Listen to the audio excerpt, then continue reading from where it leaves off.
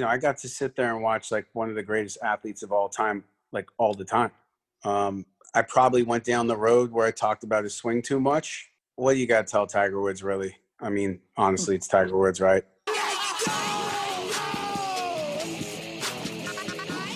And we're back with another Par Train. I am one of your co-hosts, Evan Singer. Matt Cermak here, your other co-host. How we doing, guys? What's up, guys? In case you're new, the Par Train, we use golf to help you live a better life, or at least make it less frustrating than golf. Learn how to get better and achieve peak performance on and off the course from PGA Tour pros, best-selling authors, CEOs, coaches like one of the game's best, Sean Foley, like we had today, and so much more. Guys, before we get to this interview, quick word from our sponsor, Rhoback. Rhoback, I just got a text actually from a buddy that said, these t-shirts, these performance tees are the greatest thing I've ever bought. I wear it under my golf shirt, the long sleeves. It's the perfect layer. It's flexy. The short sleeves, I play tennis, I work out in. I got a long text from my friend John I went to college with. Huge fan. The t-shirts are back in stock. The Q-zips are back in stock. It's Q-zip season. Vests. Hit the link in the show notes. It's also linked in our Instagram account. And if you're new to Rhoback, get 15% off your first order. And guys, get in the game. Get some Rhoback gear. Matt, I just can't wait to hear what you're going to say about this interview. This interview was really unlike any interview we've done in over 105 episodes. Just so deep. Yeah. I mean, so many different areas, so much more than a golf swing. Sean Foley, one of the great teachers of the last 10, 15 years, gave us an hour plus to talk about golf, to talk about the mind, to talk about how to train, his experiences with Tiger and other PGA Tour players. It was unlike anything we've ever done, and I don't know. I think we're pretty grateful to really spend that kind of time with Sean. So yeah, you guys are really gonna love it. Yeah, we'll get right to it, guys. Stick with it. I mean, we definitely go on some tangents. We talk Stardust. We talk a lot of things that you're not used to hearing, but we finish with probably an unbelievable lesson that could change your life, as well as stories about Tiger and Justin Rose and Lydia Ko. I mean, the list goes on. So let's just get right to it. This was an incredible interview. Thanks so much for listening, guys. Follow us on Instagram and Twitter and TikTok at The Par Train. Rate and review us, and we'll see you guys next Sunday. Thanks, guys. So, Sean, we've got a real brain buster for you to start.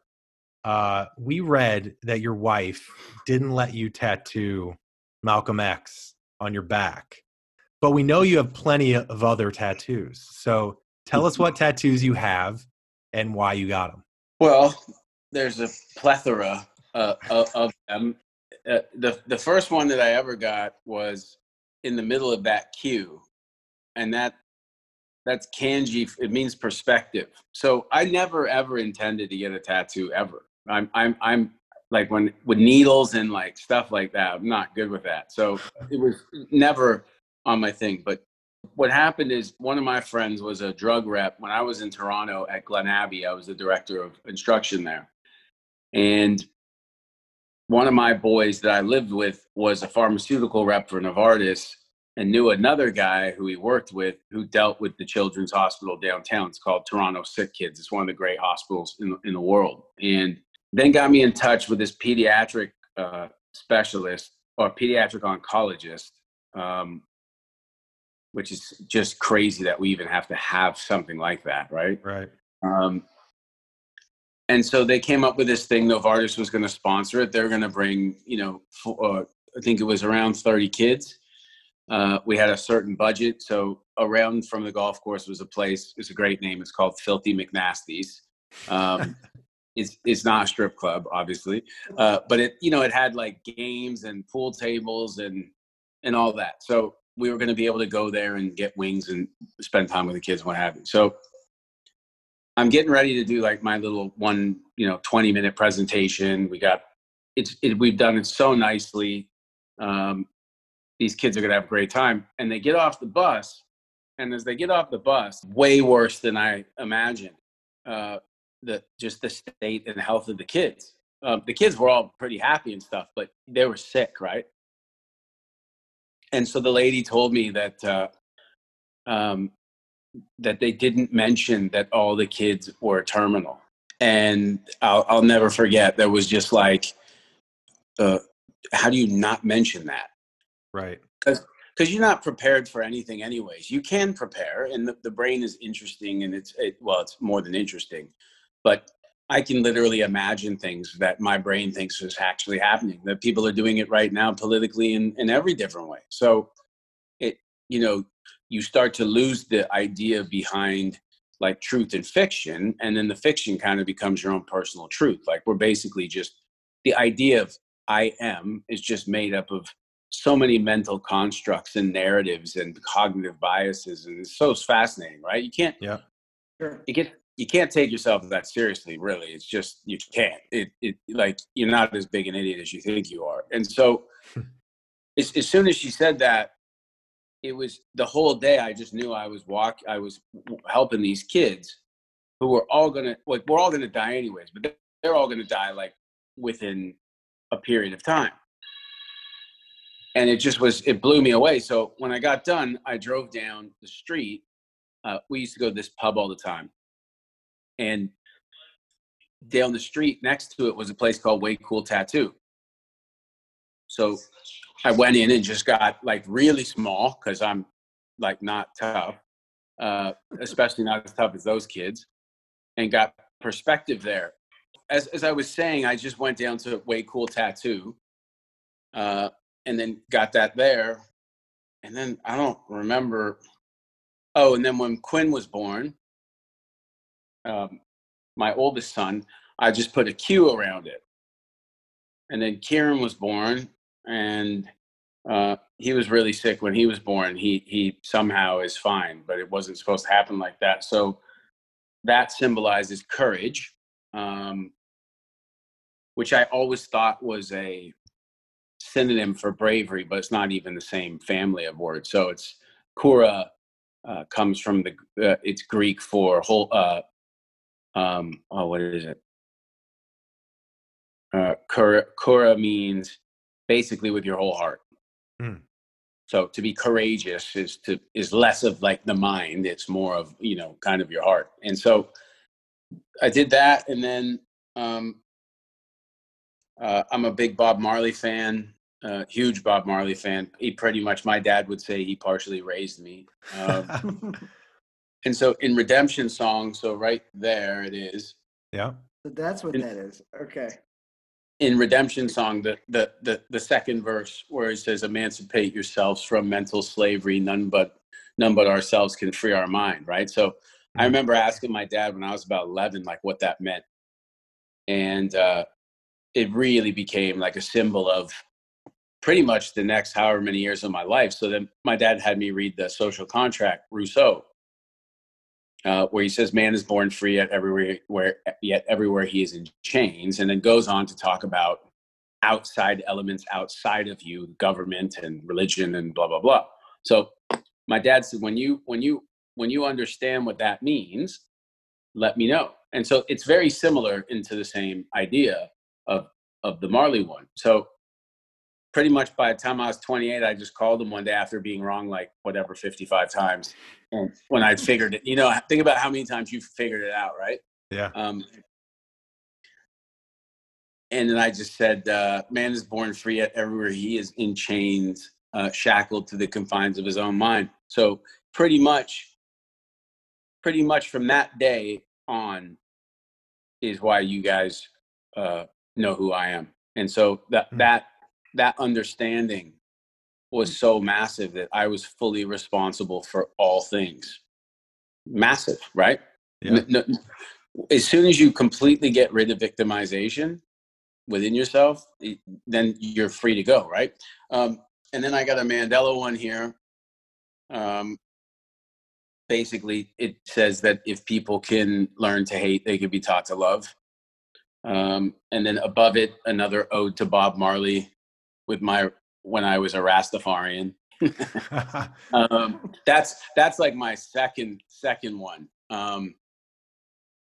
And that's a funny story too, because this guy sent me to this different place, and I went in, and it was the girl, and she did it. And as she's doing it, she's like, "How's it feeling?" I'm like, "Yeah, really, it's so sore." And she's like, "Yeah, I'm getting used to it. This is my second week." And I'm like, Great. so yeah. So I go to the gym and see the guy that with the other tattoo artist, and he's like, "Oh, bud, you got to go to the doctor. Like, it's not supposed to do that." And I said, "Well, I went to the place," and he goes, "Who'd you see?" And I told him, and he goes, I should have told you, not her." And I'm like, wow, that's a big error. So Yeah. luckily it wasn't anything like crazy fancy hard to do. And then over here, I have some Arabic. It means from within. They're, you know what? They're just kind of reminders. Like, I think when you talk about the things like we're discussing and the stuff that you guys like talk about, we're all hypocrites, right? Like, I'm doing my best. I'm not my best. Right. I'm doing, I don't even like the saying I'm doing my best, because I don't even know. That's like when someone's like, that guy's nice, or it's a nice day. It's like, it's not even a word, right? Right. I'm doing my best without realizing all the things that are holding me back. So the more you realize that, you get a lot clearer. And then you realize that pretty much anything you see outside of you is just a direct reflection of what's inside of you. And so the problem I have with like mindset and stuff like that is, it's like such a popular word, right? Mindset. Yeah. What the fuck? What does that even mean, dude? Like, so player comes up, gets on the range, he's in a shitty mood, bad attitude.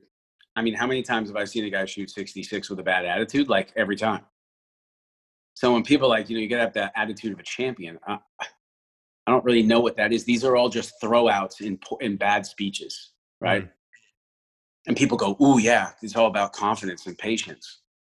I don't know about you, but a lot of times I have no problems with patience. And then sometimes, rarely, I do. But when I'm being patient, I'm not telling myself to be patient. I'm just patient. Right. So if you said to me, like, my little one, it was 9, he's a beauty, man. This kid has just got rainbows coming out.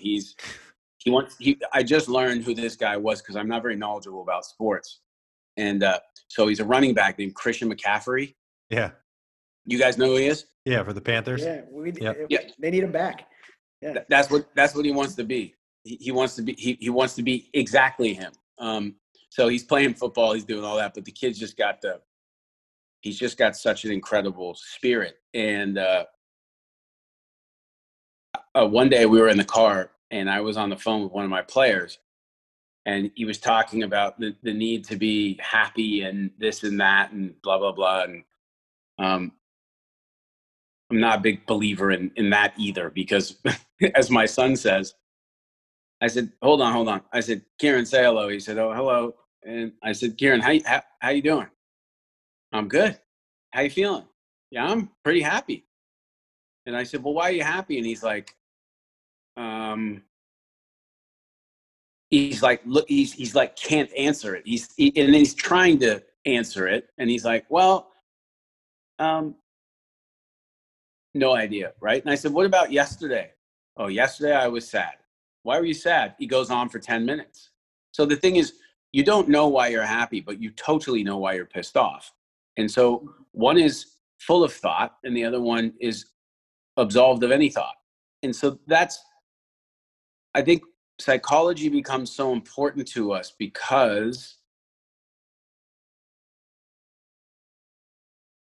we don't understand the power of physiology. And so if you look at the Buddha, Jesus, Muhammad, Krishna, all the kind of enlightened ones, right? Mm-hmm.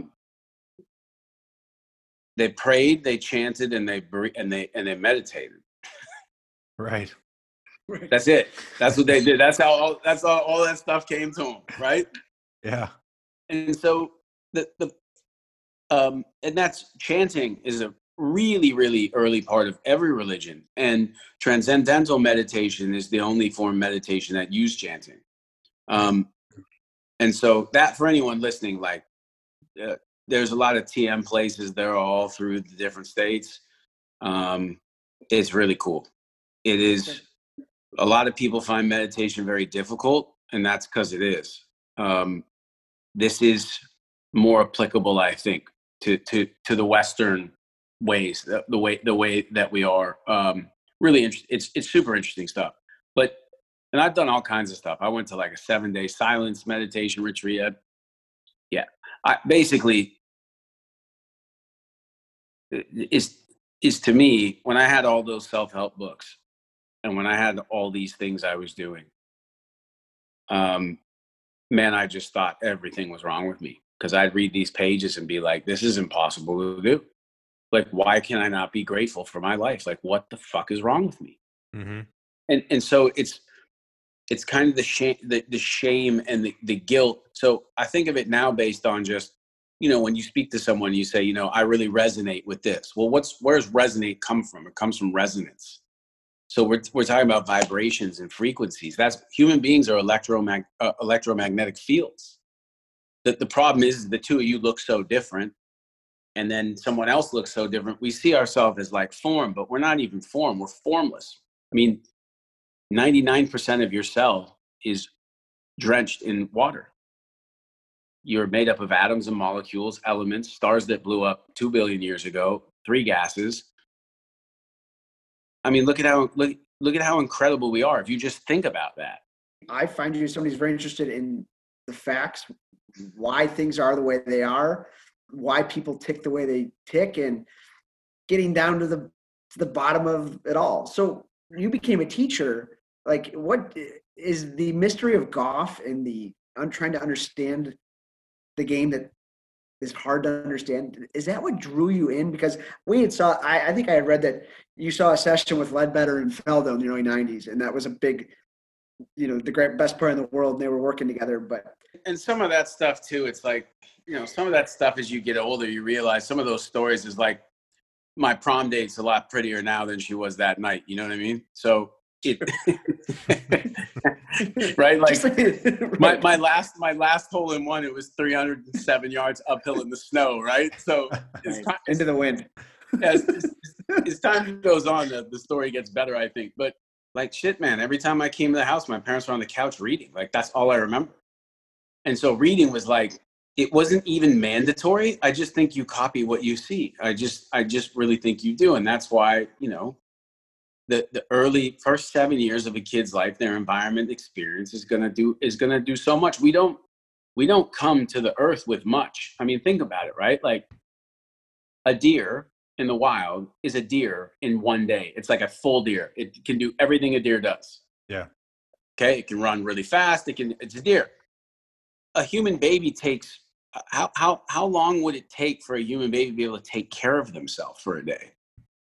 I don't even know. Like, I don't even think my 9-year-old could do it. So we don't arrive with a lot of hardware, our eye color, our hands, stuff like that. Yeah, of course. But we do arrive with a lot of software. And so I think that's a big part of it. And, people have low self-esteem, and especially this generation, this 16 to whatever 25-year-old generation I'm coaching, because they've hardly had to earn anything. Right. And so everyone wants a life without problems, but that's the problem. Like, to me, like, when you solve problems, you become more competent. And when you go through shit, then the next time you go through it, you're just better at it. So, like, we're avoiding all the struggles. And that's the problem. Like, we're trying to create this world where no one goes through anything. Mm-hmm. Yeah. And you know what I mean? And so. Yeah. And it can be fixed on your phone, for example, right? Oh, no, dude, look at what we're doing right here. I mean, this is, right. This is crazy to me. 10 years ago, this is like, was 200 grand or something, right? I mean, yeah. This phone I'm looking at right now. Have you guys seen that movie? What's the name of it? Hidden Figures, about the 3 African American women who worked at NASA. Oh yeah, I did. Yeah. So good, right? Yeah. This phone is more powerful than that room that was a computer. Yeah, totally. Right. The chip is what? The chip's like the end of a pen. I mean, bonkers, right? Mm-hmm. Too much. And here's the problem, I think, is if you look at a human being in 1750, right? We are more similar to like early human beings. Not much had happened as far as human beings go. Now everything is accelerated so fast, and we don't have the brain to keep up. We don't have the brain to keep up with it, and we have this primal brain that's part reptilian, part primate. And we have a limbic system and an amygdala, and we have a frontal cortex, and all these things, right? So I think that the danger is like when people don't realize the nervous system is everything. And so, like, what have we always been told? Like when we're panicking, or say we fell off our bike and we broke our leg, what the firemen tell us to do? Breathe. Yeah. Breathe. Right? People going to get up to give a speech. Make sure you take some deep breaths. Yeah. For 35 minutes before you do it. In between every shot, not in your pre-shot routine, which I think is not even what people think it is. A pre-shot. I don't know what that is. What is a pre-shot routine? They say your pre-shot routine's not good enough. No, you just don't hit it straight. Okay. This is funny because Matt is a big pre-shot routine guy, so we should unpack this. No. Hey, look. There is such a thing. That's just what I call it from growing up playing. But I think you're on to something. But there's the thing is, you do the routine the same all day, and the shots are way different, right? It's totally. You gotta you gotta remember, right? The brain is one of the brain's main goals is just to constantly be on the lookout to detect threats. Okay, so now you got a world-class player and they don't play well and they finish the day and you say, hey, it's just golf. You think it's just golf to them in their brain? It's their identity, dude. It's their life. Maybe it shouldn't be. I'm sure if we all got cancer, we'd realize that what we've been really concerned about, we wouldn't be. Right. You know what I mean? Yeah. So for the fortunate people who get cancer and beat it, I've had so many of them tell me it's a new lease on life. You can't learn that, dude, unless you go through it. So it's more the function that if we're there to detect threat, if we lose oxygen levels in red blood cells, we'll go into fight or flight. Brain has no idea that it's a back nine that I've played shitty on before. Okay. It's like, it's fully aware of the connection. It doesn't know that that's not a saber-toothed tiger. It doesn't. Right. So it's way deeper than sports psychology. This is about progressive neuroscience that maybe for the first time, with EEGs and stuff like that, we've been able to measure the electrical actions of the brain, so we know what's going on.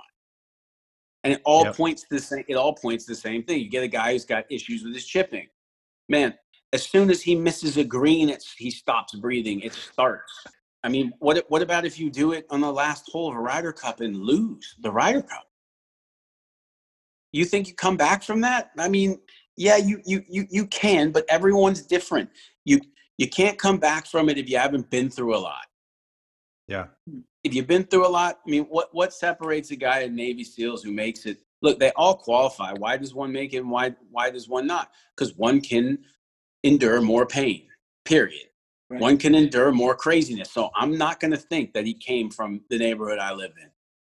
Totally. Right. So, Sean, let me ask you, how much does this stuff, because we're so passionate about this stuff. I mean, the fact that, and I coach about stress to corporations. I actually have one on Friday to a financial company, and I speak about a lot of this. And so I've always been fascinated. I've had friends that have overdosed on drugs and suicide, and it's just crazy about the impact of the mind and how it totally changes the experience that we're having externally. So thinking about you as a teacher and a coach, all this stuff, but a lot of these top players, I know they have mental coaches, but a lot of them, you think like DJ, I mean, that guy as abstract of a mind as you get. He sees the ball, he hits the ball. And I know a lot of the guys don't want to try and think about what they're doing. How do you integrate this knowledge you have on the mental side when, you're technically a swing coach? Like, do you integrate that with players? Some players want to talk about it more than others. How does that work with your day-to-day? Pretty much like 80% of what I do. Interesting. It's just like Nick Saban's not a football coach. Nick Saban grows young men's understanding of what it means to be on a team and an understanding of football.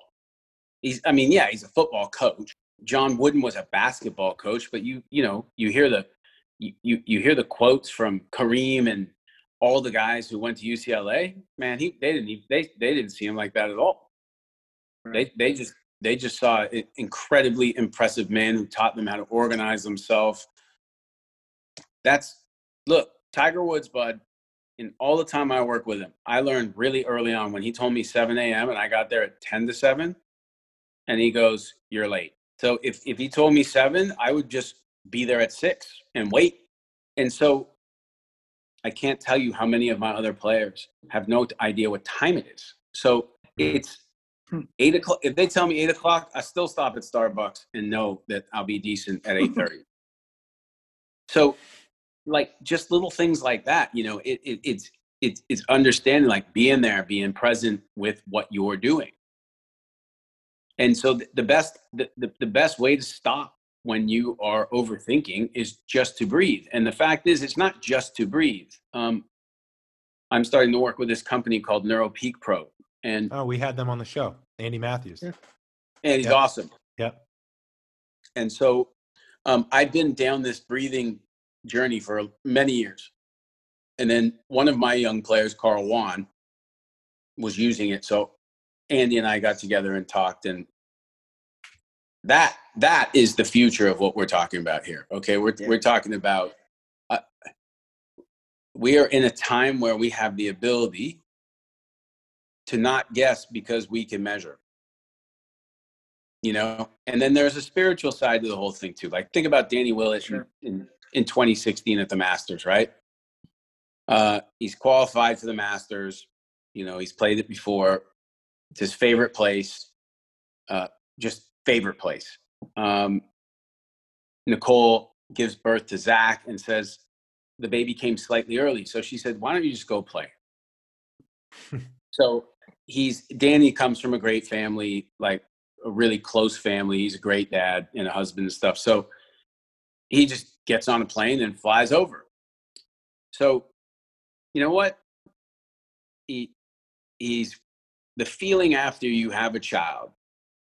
It doesn't last forever when then you realize, like, oh, wow, this is a lot of work. But the honeymoon part of having a child is this, you float. And so Danny shows up, and he's been playing well. And if he misses the cut, he gets to go back home. You can't. Yeah. So the thing downside. Is, like, what I ask players all the time is like, what do you have to lose anyways? Like, what is it that you have to lose?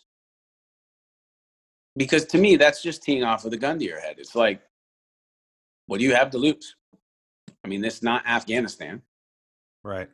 You're not going to lose your life. You're not going to lose your job. What do you have to lose? One of my players said to me one time, he says, we're teeing off and we're like final group on Sunday. He's like, yeah, man, today's going to be a long day. And I said, and I could hear him go, today's going to be a long day. And I said, it's going to be 24 hours like the rest of them, bud. And he's like, you're so right. I can't tell you, like, those little comments like that, where it's just like realign them to like, yo, where are you going? You can go there if you want, but I don't think it's that necessary. We need to prepare to go and play. Yeah. I'm sure that you're anxious and excited, and that's awesome. But too much of that, and we're going to have problems. So what if a player says, I'll lose my tour card?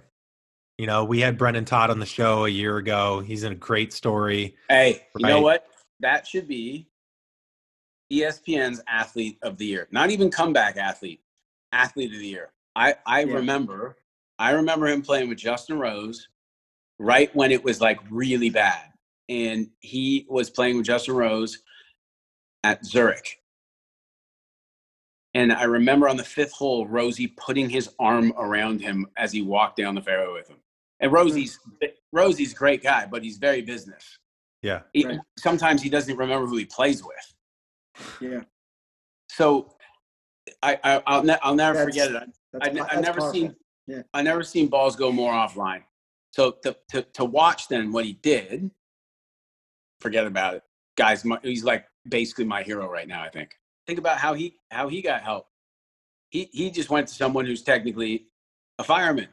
Right, Ward. Yeah. Ward, well, we had him on too. I mean, it's unbelievable. It's amazing, right? And so yeah, I'm not saying like just a fireman or just a golf coach. It's the label. The label. Like, I'm so tired of hearing people, talk in the sports psych world about patience and perspective. And look, I'm telling you, at many times during the day, I have great perspective. Then some days I don't. I don't really know. I can't put my finger on when my perspective is good, why it is good. I think the default mechanism in human beings is to clarity. I think the first thing that we feel when we enter the earth is our mother's love. I think we're resonances of vibrations and frequencies. That's why you say, I like that person's energy. Mm-hmm. It's all these kind of combos, but then you can go a little bit down the road of like just getting people to understand, like communicating is hard, and not communicating is hard, right? Being married is hard. Being married is hard. Being divorced is hard. We all have a choice at the end of the day what our heart's going to be, because it's going to be hard, and that's where I think we run into like real issues, is when we're trying just to make it easy rather than accept it for what it is. Like, I just don't think enough players accept the sheer difficulty of golf. So they're frustrated often because they think they're this good, but they're only this good. And so the distance in between those two is going to be frustration. And I see it with men like that. And with the girls, they're this good and think they're this good. And now you're getting into cognitive biases and double standards. Yep. Definitely. Right? I mean, Sean, totally.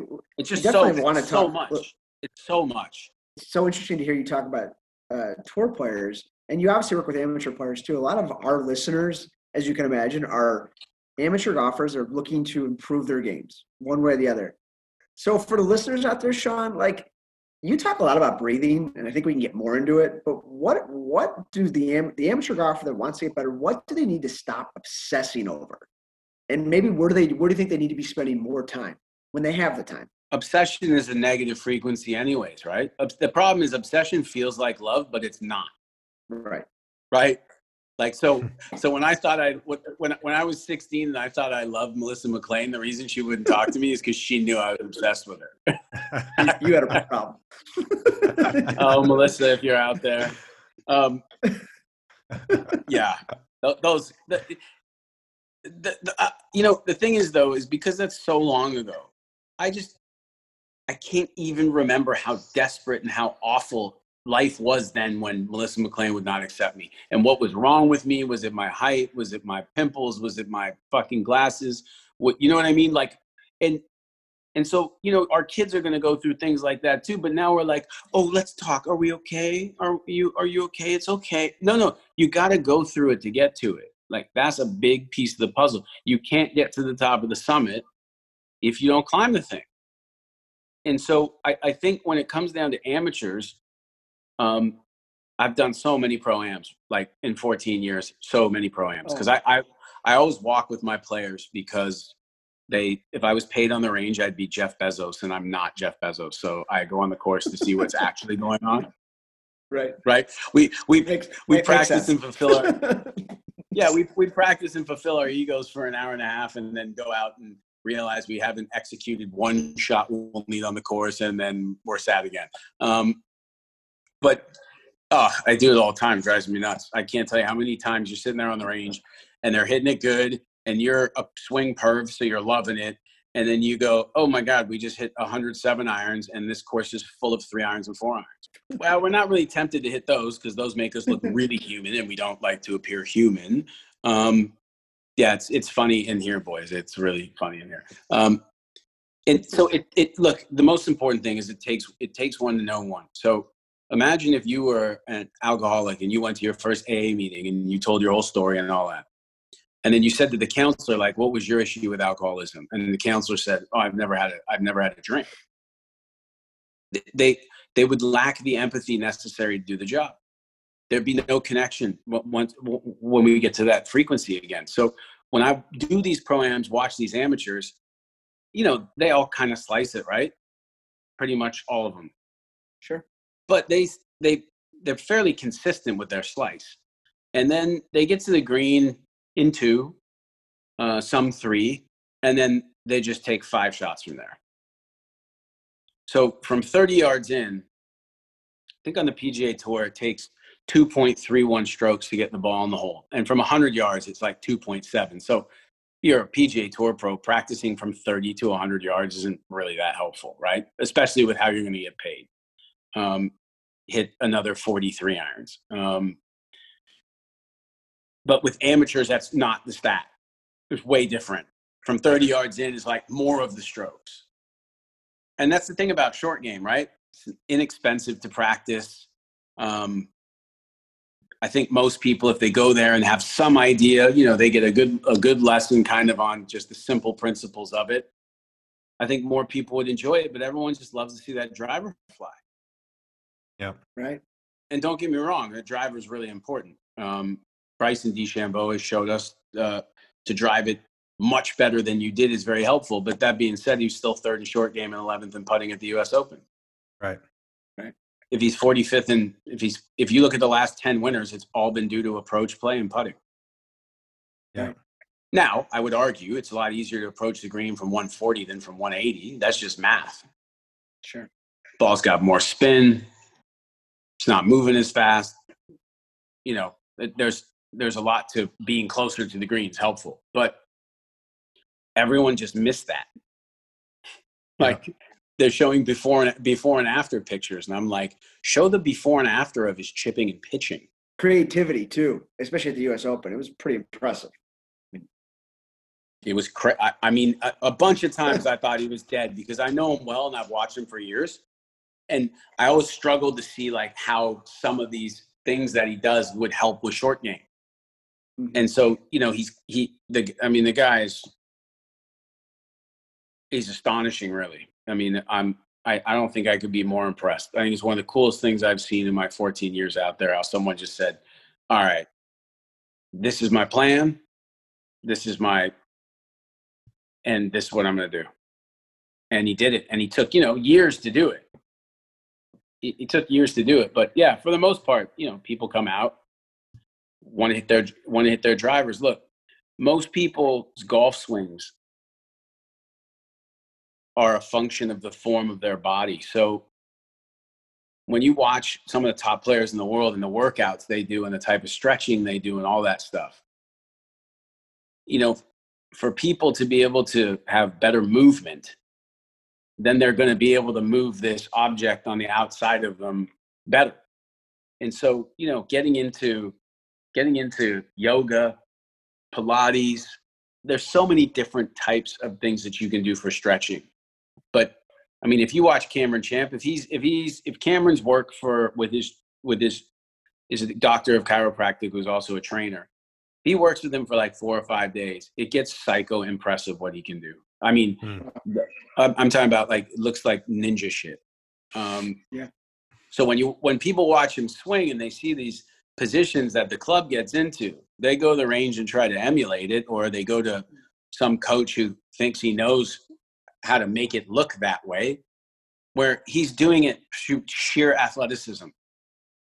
Yeah. It's sheer athleticism. Yeah, of course, there's some golf stuff in there that we've put in there. But the first time I watched him hit a golf ball, his swing's not a whole lot different.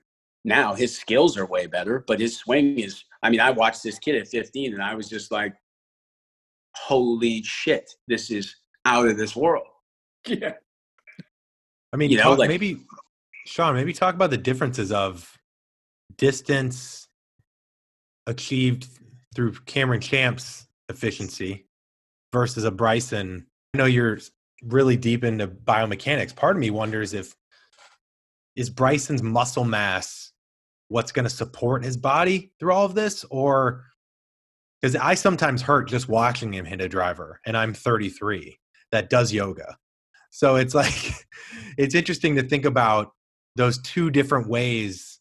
I mean, Cameron Champ goes after it too, but they hit it long very differently. At the end of the day, it's how much force are they putting into the club, right? Yeah. Some people move side to side in their swing. Some people rotate. Some people jump. Some people do all three. Some people do, everyone does two. So that's what's just happening in the ground. But now what's happening in the grip? So I've given lessons to wounded warriors before, and the ones who have lost both of their legs or are paralyzed can still hit a golf ball really far.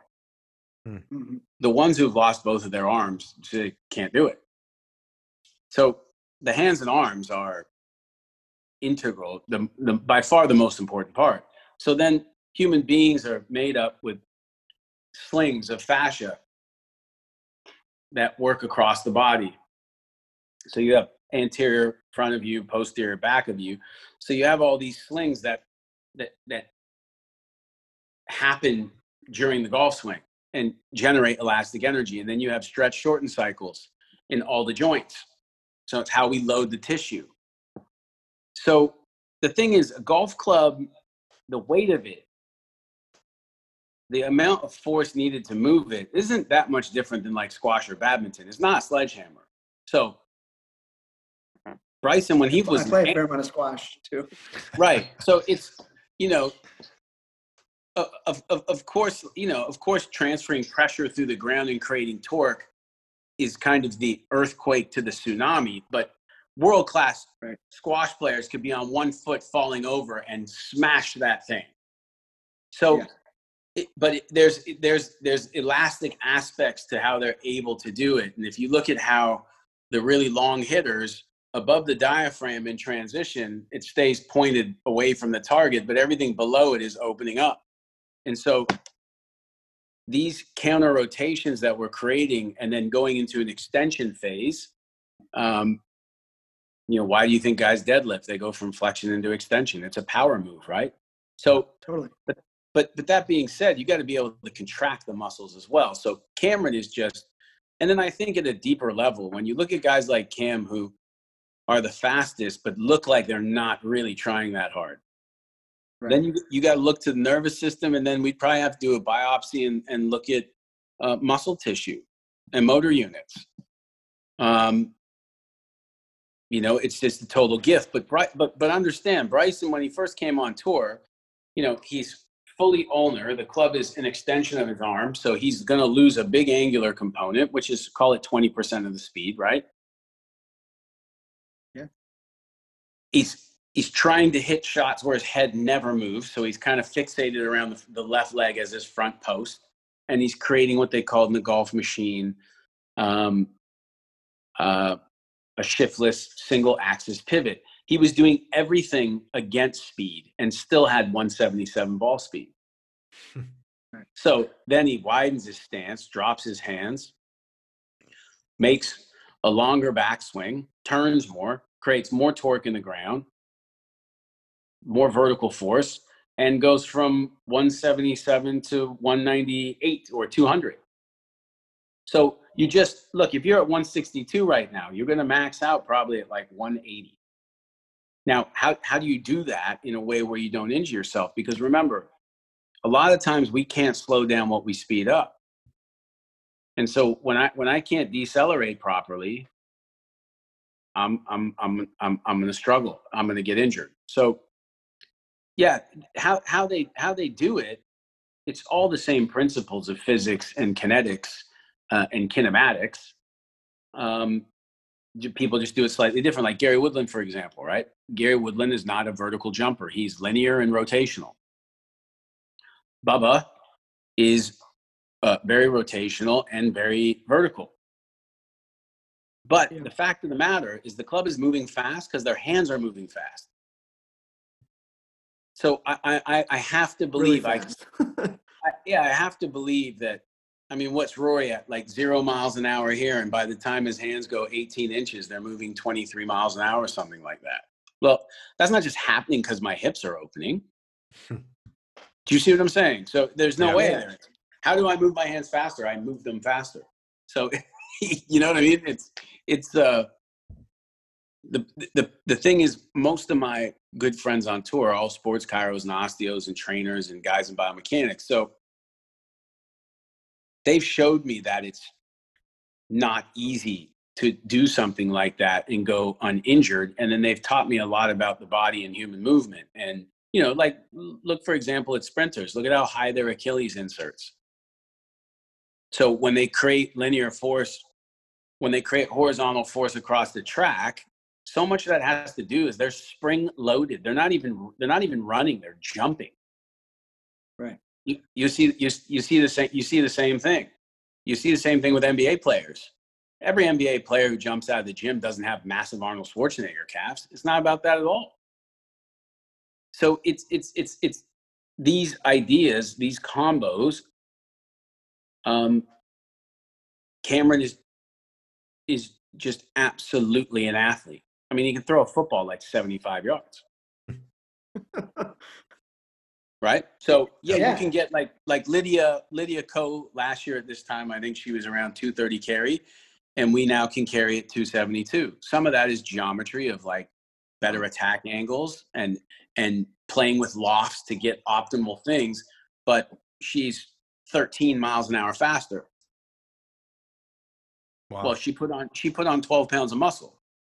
Yeah. So, you know, all of that helps. Yeah. Absolutely. Yeah. Oh, go ahead. But people look at the legs as like, why is she so much stronger? But she's been going to this climbing gym, like she's addicted to this climbing gym where she just climbs all day. Like right here, guys, hands and arms, man. Look at. I gotta plug this phone in. Look at a good example would be to look at Major League Baseball players, right? Yeah. So they all have big legs, but when you see these guys' forearms and their hands, I mean, they've just been holding on to this bat their whole life. Their arms is not really their biceps or their triceps, but it's their forearms and those types of things. So when you watch a guy go at a pitch and then stop and hold it back so it doesn't go past the base, you know how strong you have to be to do that? Yep. So you got to be able, you got to be able to slow down what you sped up. That's really a sign of strength. You could test verticals by seeing how high people could, like someone would jump off of something and land without getting injured. It's all so fascinating, but because we're so early in the idea, look, professional long drivers are not going to be playing professional golf. And right. I don't know how, if you practice with a 48-inch driver for a month, I don't know how that, just with the way you have to release it and how much earlier that you have to release it to help it catch up. I don't know how you can do that without affecting like your iron play. So but if anyone's going to figure it out, I would put my money on Bryson. Right. I mean, this is 24/7, dude. This guy's 24/7, and I love it. You know, your players, Cameron, Lydia, Justin Rose, and you mentioned Tiger. And we want to talk to you a little bit about Tiger. Obviously, you spent considerable time with him and had a lot of success with him. And Sean, when I listen to you talk, you know, you have there's a side to you that's a very, and if you don't like the word, just tell me, kind of a warrior military kind of side to you, mindset. And you also have this spirituality, you know, solemn silence side of you. Sure. That's important, right? So I'm curious, did you and Tiger bond over that in your first couple sessions? And what were those first couple sessions like? As you guys were getting to kind of feel each other out. But I see Tiger's got the Buddhism side, and he's got on his mom, and he's got dad military. And I'm curious in how you guys, you know, formed and came together, and what that was all like. I don't know, man. It was tough, right? Like it was tough because I started with Tiger pretty much September of 2010, which is still less than a year after everything fell apart. I don't think we've ever witnessed a fall from grace like that. Like the the the media, I mean, his old house is less than a mile from my house right now. And so like the streets had, media things with the dishes like for a month, up and down, TMZ, you name it. So he's still not even in the arena yet.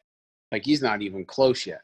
And then as I start coaching him, his last coach writes a book called The Big Miss. I mean, so how am I looking, right? Right. You're doing something and your soon to be ex-wife or your ex-wife comes to pick up the kids. These are all things like that I'm sure you never even visioned. And so, the fact that it got so out of hand, his ability to compartmentalize things is pretty impressive, but that's dangerous, right? Oh my God. Yeah. And so at the end of the day, I just, it was extremely difficult because he's just had so many of his friends, ditch him, all that. Now you're someone who's new, you're there. You have it in your mind why people know you. You're in a bad place in your heart and in your mind. I'm sure he would agree to all this. And then I'm not so sure if you can be, but I don't really know how prepared I was at that moment. Like for such a massive, the problem is it was such a dream for me to do it. I was kind of blindsided by my own ego and didn't really recognize it till took me a minute. I got to sit there and watch like one of the greatest athletes of all time, like all the time. I probably went down the road where I talked about his swing too much. What do you got to tell Tiger Woods, really? I mean, honestly, it's Tiger Woods, right? Yeah. So, yeah, I mean, I never think about things as if I could do it again. I just think that's irresponsible. I don't think there's any reason. It's like worrying about something in the future. What's the use, right? So Right. going back and thinking about, in hindsight, I mean, who doesn't know it in hindsight? Like, it's another dumb word, right? When someone's like, well, in hindsight, well, who cares? Like, it's whatever it is, it's over. It'll always be what it was. So, yeah, it was just, and at that point, the media attention had changed from always positive to very negative. He used to go into press conferences and they just ask him about all the great things he did. Now every single Wednesday he goes to the press conference and they ask about when did the affairs start? When did I mean, it's just really hard. Really, really hard. But yeah, so grateful, man. Like what a special opportunity. So was there anything other, I mean, you mentioned the time thing, right? Where you immediately saw like this guy is, I mean, you knew he was different, obviously, but in regards to working inside his circle, that was the first thing. Was there anything else where didn't expect or something that you saw in his process? He's talked a lot about now with TaylorMade and the various videos they do. I've been amazed by the way he talks about things, the feel that he has in his hands is so precise and yet so abstract at the same time. Like, did you notice anything that amazed you by working with him every day where you're like, holy shit, this is incredible? Yeah, no, I mean, he's definitely, he's definitely like super visual, super kinesthetic. I mean, basically, if you're the best of all time, then that just means you're the best learner. Yep. I think so. You know what I mean? Yep. And he just, yeah, he would, he'd do things like, I think the only time I ever saw anything like that, he's pretty to himself with things like that, right? Yep. I think those are the things that he holds very sacred, that he shares more now. He's who he is right now at the moment, and when I started with him is not Very different. Yeah, this person's grown a tremendous amount, right? So And then, I mean, just imagine, dude, being that famous, and no one would want it.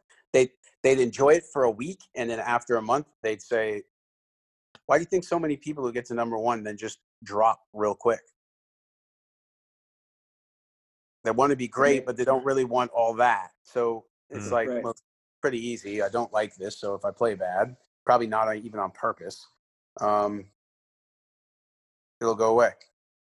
So, Yeah. I mean, he's pretty much as famous as like almost anybody in the world at that moment, right? Yeah. So, I mean, I don't even know how he handled all that. That is amazing, right? But Yeah. the one time I remember, I was either there or I was told the story when I can't totally remember, but they brought him a bunch of drivers and said, look, they're all, you know, basically the same weight and blah, blah, blah, whatever. And he hit them all. And then he said, I like the heavy one. And they said, no, they're all the same weight. And they weighed it again. It was like 2 grams heavier or something. And he said it felt like a pound. Justin Rose once did a thing with the Crazy. with the 7-iron. He, for whatever reason, he was testing another shaft, and they brought the 7-iron. We were at Firestone and brought it to the range, and he gripped it and was kind of like looking at it.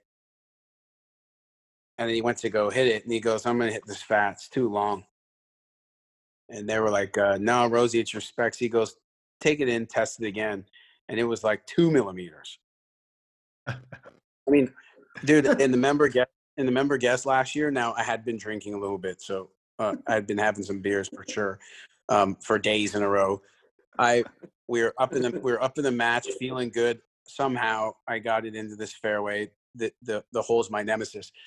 And the hole's not my nemesis because it's in my head. The hole's my nemesis because it has a left to right wind and out of bounds is right, and I tend to block it. So it for whatever reason that day, I guess I'd have enough aiming juice that I wasn't really, I depressed my nervous system enough to the point of zero fear and hit it down the fairway and had a 9-iron to a back pin. I'm very good with a 9-iron. Perfect number, get up over it, hit this thing, gorgeous looking shot, go straight over the flag, straight over the green, onto the street, out of bounds. And I picked the club up and realized that I grabbed my 6-iron, but it looked like it was a 9-iron in the bag. That's how geez. unlike. So that's basically how unlike them I am, right?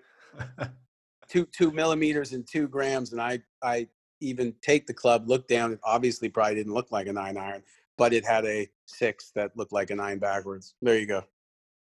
Totally. Yeah. Go ahead, Matt. Well, I'm curious. You talk about Rosie too. Like watching him in all his great play and as being the best player in the world, and he just looks like he's truly in his own world out there. And I know you don't like the word pre-shot routine, but it's just what can you say about your experience with him? He just it just looks the same, and it just looks he's so disciplined and dedicated to his process, and it just I don't know. Talk about him a little bit, and it really just always sticks out when I watch him. Like he's just so committed to what he does. Yeah, well, things can always appear certain ways, right? He's a human being like anybody else, but he's worked a lot with Jason Goldsmith for years now. Jason was a friend of mine for a decade, and Jason was the co-inventor of the Focus Band. So, are you guys familiar? No. I don't think so. So basically, what Jason does is well, he helps him with his pre-shot routine, I guess. But they do a lot more than that. Basically, the Focus Band is EEG type of technology, and it just monitors. It monitors when your eyes are busy and when they're quiet. And that quiet eye theory comes from the professor at University of Calgary years ago on where the eyes go. So, from 8 feet, when she had the pros, the eyes went to the hole and back. Like they kept looking at a very similar place. Whereas amateurs' eyes went all over the place, like all around the hole, outside the hole. Sure. So vision is obviously important, right? Super, super important.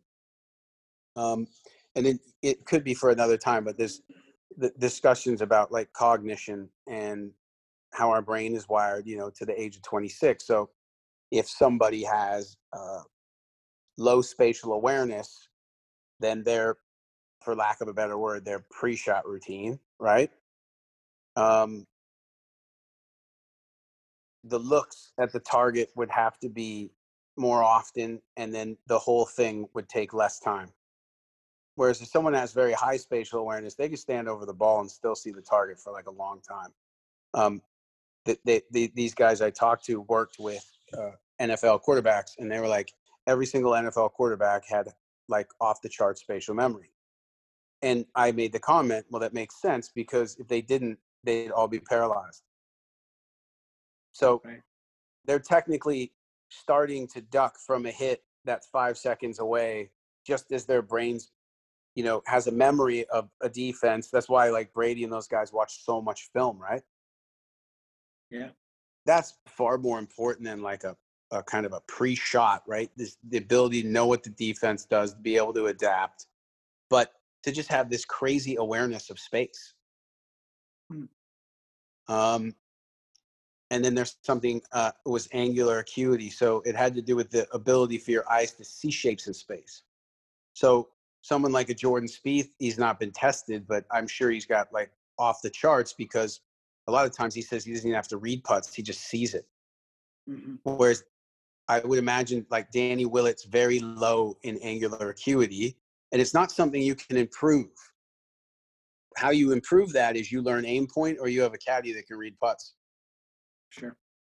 It's just, it's like something you're not capable of, seeing shapes in space. It's not right or wrong. It's just kind of, so that was also, that's something I need to revisit actually when I have some time. Those guys had some really cool stuff. But I mean, kind of, I have this picture in my head that 10 years from now, I'm going to be at a tournament and some young player I'm working with is going to say, I read an article that you used to be a swing coach.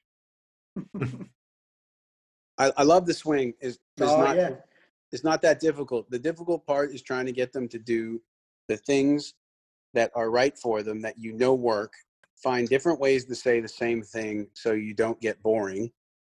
And then just be there to make sure that they're not tinkering and looking for, look, everyone wants to hit it better. Everyone sits on the range and goes through 50 different things in their head to make the next shot better.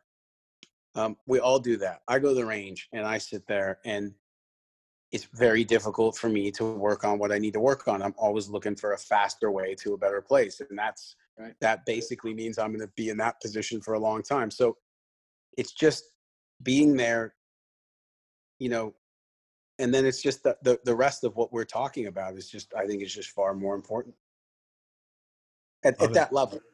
Yeah, for sure. So Sean, last question then. If that article says you used to be a swing coach, in 10 years, what do you think you want to be? Almost a director of like performance. So having met the people I've met and the people that I talk to, being able to put like really good environments around players, and that, look, it could be an NFL quarterback. I might have an opportunity to speak to the Toronto Maple Leafs, the Orlando Magic, about these things we're discussing. So one really simple way to get better at anything is make the training really hard. Right? Yeah. Yeah. So, we're basically, a lot of golfers are kind of, say, Navy SEALs, and they're just shooting off their belly all day. And that's great. You got to learn how to do that. But the best of the best can hit you at 1,000 yards from a helicopter, and you're in a moving car. That's a different set. That's a different wisdom. And that wisdom can only come from the experience that you have. And that experience can only come from the amount of different environments you train in. It's like, how many times players, like when it's going to rain, they're like, oh shit, because no one likes swinging in rain. No one likes swinging in rain gear. How many guys put rain gear on and practice in it, put it on a TrackMan or even 3D to find out like what does the rain gear do to change their motion? Because it would slightly, but we don't do that. Yep. We just bitch about it. Like, almost everything we bitch about has a serious solution to it. Totally. It's just, I just think that sometimes people are addicted to suffering more than they realize. And I've been there, and I know what I know what that's like. And I remember there was this thing that I took a picture of, and it was a psychiatrist, which I'm not. I'm more for that. I'm more for the medical aspects. PhD is a tricky thing sometimes, right? Because basically you write a paper about one thing for 2 years, and then everyone goes, "Oh, he's a PhD." Okay, so he knows that one thing very, very well. Okay, so that's good if you're going to be a professor in university or what have you. But like the doctor's thrown in way too much, right? Mm-hmm. Yeah, basically, if someone gives me a business card and all it does is have their certifications on there, I'm probably not going to call them back, right? Yeah. Because if the world is full of experts now who've done 22-day seminars, and the guy who did the seminar has been studying his whole life and still doesn't really know what it is, right? So it's like that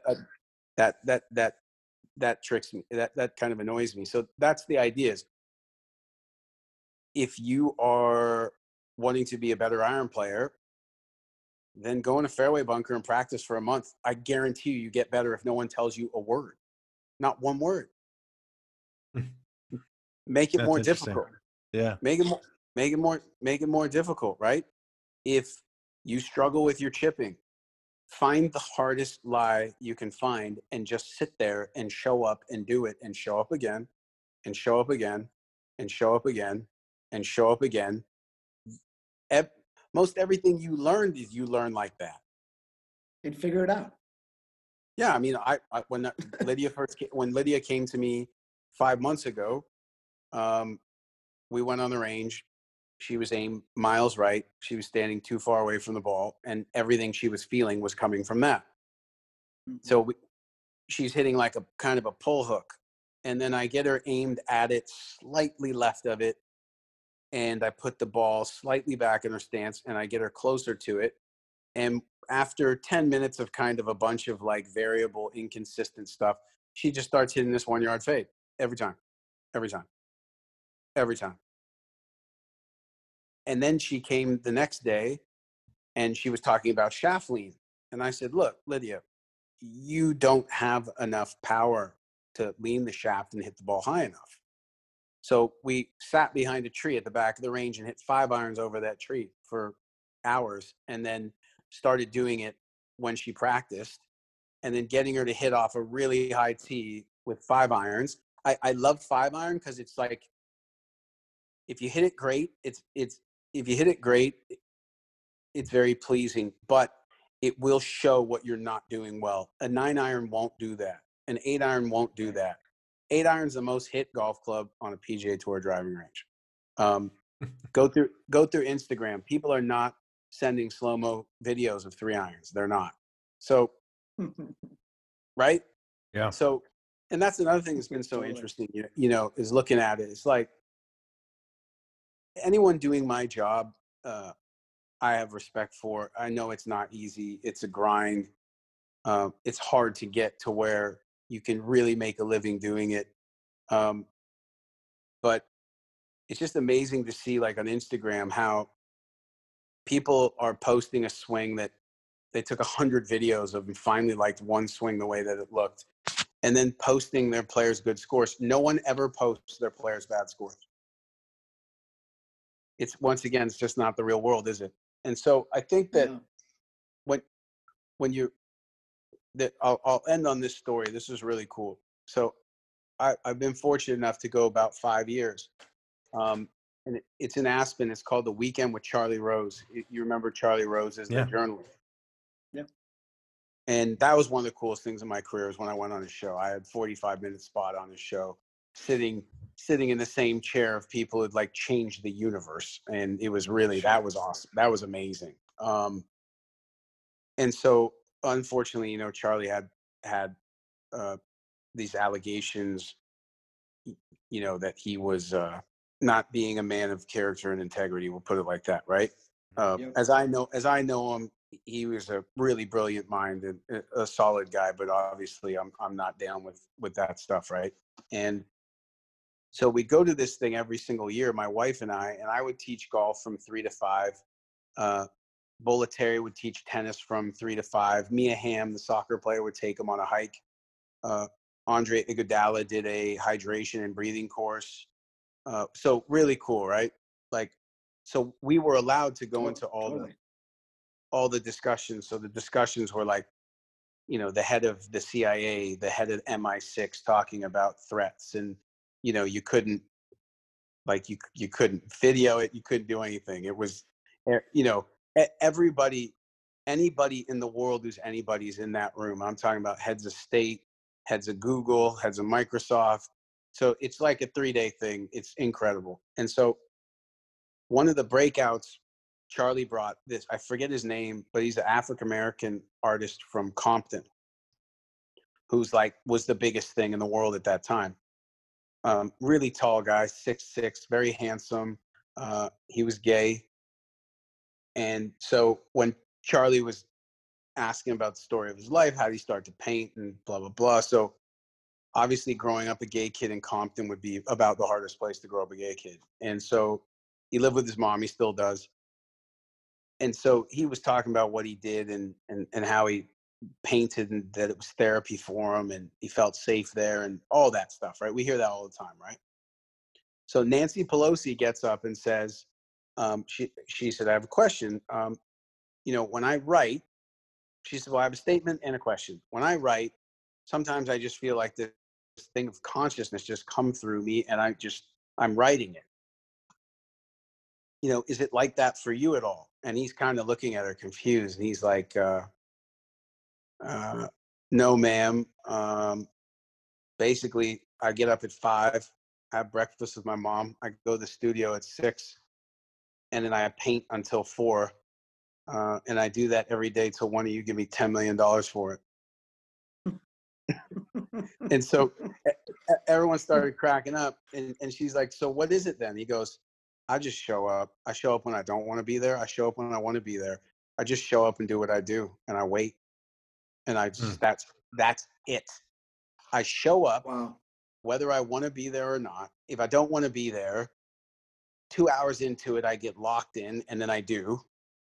Mm-hmm. Right? Like most of the things we don't want to do, if you just do it, I mean, it's the greatest slogan ever, obviously. Right. But if we just do it, you get into it. You know what I mean? You can't, oh, this is going to be so hard and this and this and that. Nothing ever really is that way.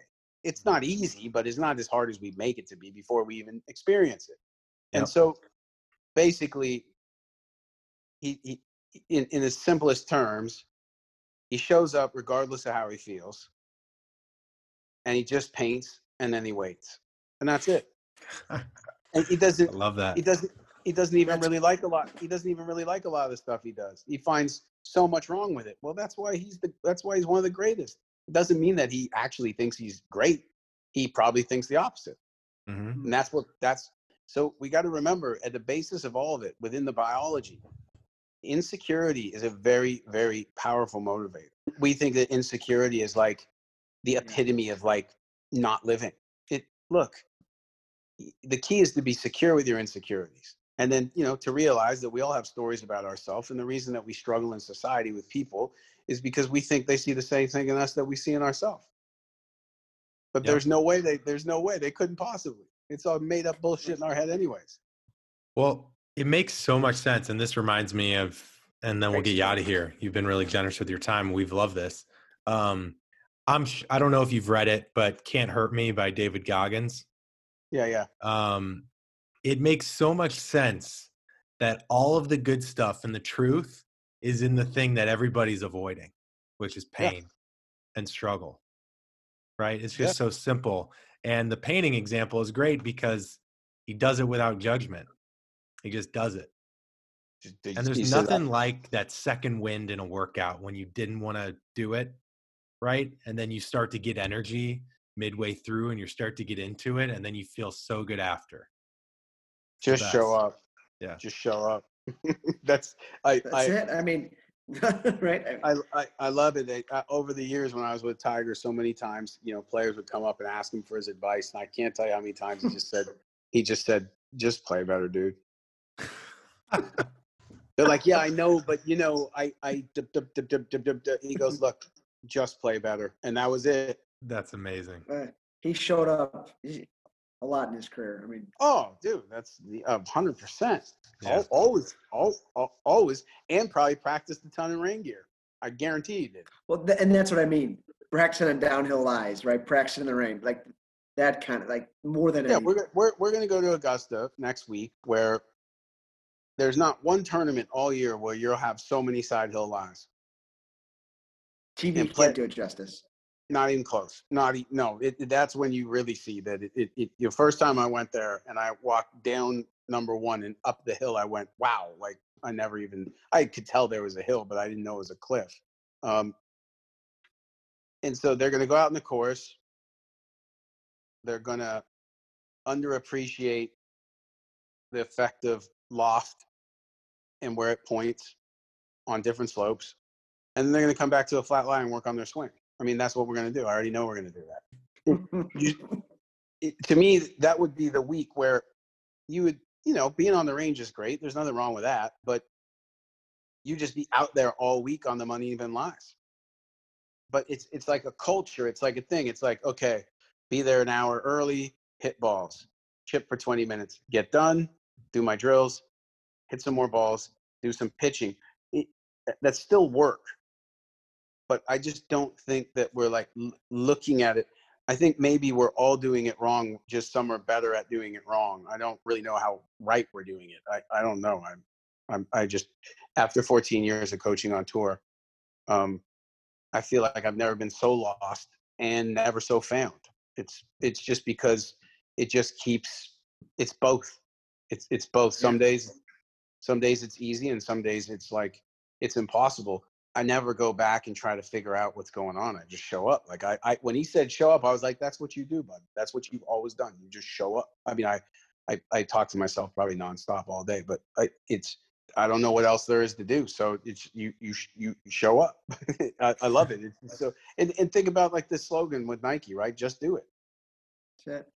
One of the greatest slogans in the history of marketing. Just do it. Don't bitch about it. Don't complain about it. Just do it. Mm-hmm. So we're there to help with the how and the why a little bit. Absolutely. But I mean, every guy I've coached on the PGA Tour except Cameron were on the PGA Tour when I met them.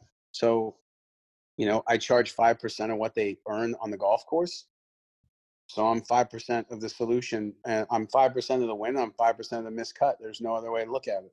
I know you're new to Instagram, so we've got to plug it. Sean Foley Performance on Instagram. Is there anywhere else you want to send people, or anything you want to close with other than show up? Yeah, no. I've enjoyed it. I think if any kind of like social media strategist, or like, people who have that job, I think if they looked at it, they'd go, oh my God, this is so ineffective and so inefficient. And you could be at 100,000 followers by now. And then I would tell them that's not why I'm doing it. So I started it because at some point I'm designing a website, and then that's going to move into, to me, I saw it more as a business account, right? But I just share whatever I like. I'm not overly concerned if you do or you don't, right? So it's been cool. And then to get people to realize, like, yeah, man, this is just not all golf swings. Yeah. I did one the other day on that director of the KGB who defected and wrote that book, The Deception Game, and talked about how psychological operations, how it worked, and what they figured out with people to get them to where they could create confusion, anger, and chaos. And that's all we see right now. This is just straight up. It's just straight up playbook. It all ties in.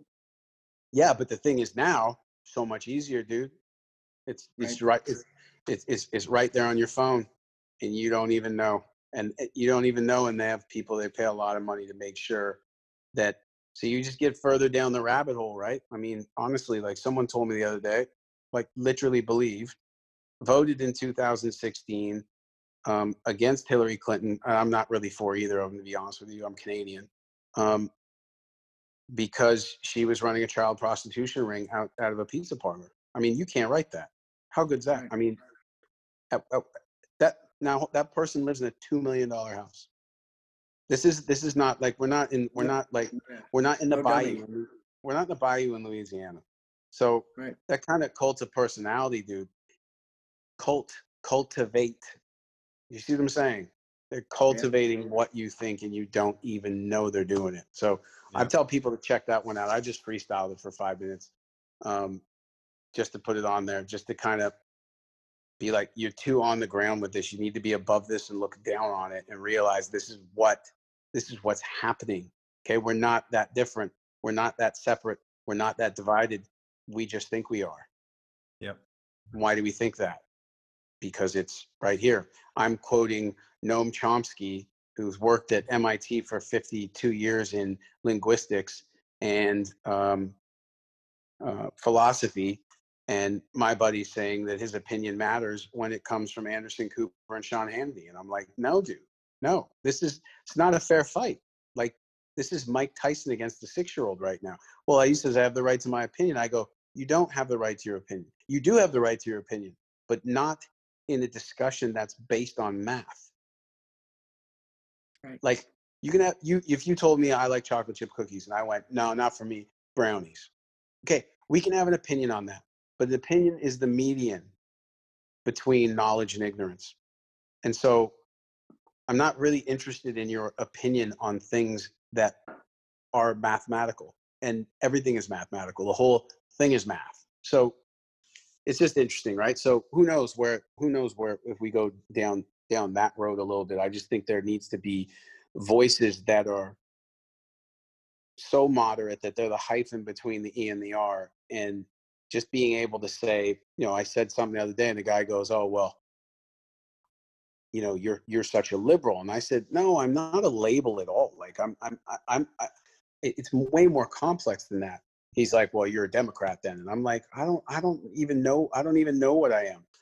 And he says, well, did you like Obama? And I said, I thought he was an incredible man. I said, do I think one man really has any power over a country? Not as much as people probably think. Do I think that he saved the economy? I think he did a pretty good job with Geithner and Paulson and all those guys. He doesn't even know the people I'm talking about. And so, but I can also admit that Bill Clinton was one of the worst things that ever happened to African-American men in this country. So I'll end it with this, right? Yeah. I'll end it with this. Malcolm X said, I'm against injustice, no matter who it's against, and I'm for the truth, no matter who's telling it. That's it. That's it. That's it for me. Like, for me, that's exactly what it is. Well, what a way to finish. Sean, thanks so much for coming on. You never know. Sometimes you just reach out. You're probably expecting like, oh no, he's too busy or whatever. But that's just the funniest thing, is that because people have that preconceived notion that it's not going to happen for them, then they never do it. So it's kind of like, and then I talked to Adam Long. Yep. We just had him on the show. Yeah. I did. I because when I saw your thing and then I saw Adam Long's name, then I thought Adam was a part of the, so I asked him and I said, am I doing a podcast with you? And he goes, what are you talking about? I said, the par train. And he goes, no, I did one. So he gave you guys a good review. So I was like, all right, I'll do it. Love it. Well, that's great to hear. Well, Sean, best of luck and take care. And hopefully we can do this again. I'd love to dive in on, something even deeper. If one of my 3 players wins the Masters, which I have a feeling is going to happen. And the reason I'm giggling about that is because every time I get that feeling on Sunday, I'm extra desperate and upset and I don't know why. And then I go, oh, that's right. You envisioned. Oh, right. That's, you feel so terrible right now because you created such a vision in your head that probably wasn't going to happen. Yeah. Well, best of luck to them anyways, right? Yeah, we're rooting for them. Yeah. We'll be watching. I've had many times where I'm on the course and it's right there. And the fans are like, Mr. Foley, how you feeling? You're excited. You're in the lead, 7 holes left. And I'm like, I'll let you know at 7 p.m. But When Cameron was in the lead of the PGA Championship at Harding this year, playing with Colin Morikawa, maybe his generation's Ben Hogan, and Cam was in the lead after 62 holes. He made like a 10-footer, and he even had like a bit of a fist pump, and he doesn't really do things like that. So I was on the course with Steph Curry, and Lydia Ko had a 5-stroke lead with 4 holes left to play. So they're both leading on their tours. And I've had that. I've almost done that a few times, even like with an opposite event and another PGA Tour event, twice almost, first and second. That would have been wicked. But and so when my friend said to me, he's like, man, how do you feel? Like, this could be unbelievable? I go, yeah, but it's probably going to be pretty disappointing. And he's like, well, why? I said, what is the chances? Like, what's the mathematical probability? 1 in what? I don't even know. But I guarantee you it's more than 1 million. So I said, I'm just going to enjoy the fact like that this is what it is right now. Well, she got a 5-stroke lead. I said, well, I guess we'll see what her scar tissue is like. I don't know. Well, she'll either have a 10-stroke lead or who knows, and anything can happen. So you can look at it mentally, but look, that girl made 23 birdies in 46 holes. Not bad. She was probably destined to have a bad stretch somewhere. Yeah. So you can sit there and think about it for a week about what you did wrong and what you should do better next time. Or you can just realize when you go 4 over the first 11, no one ever talks about it.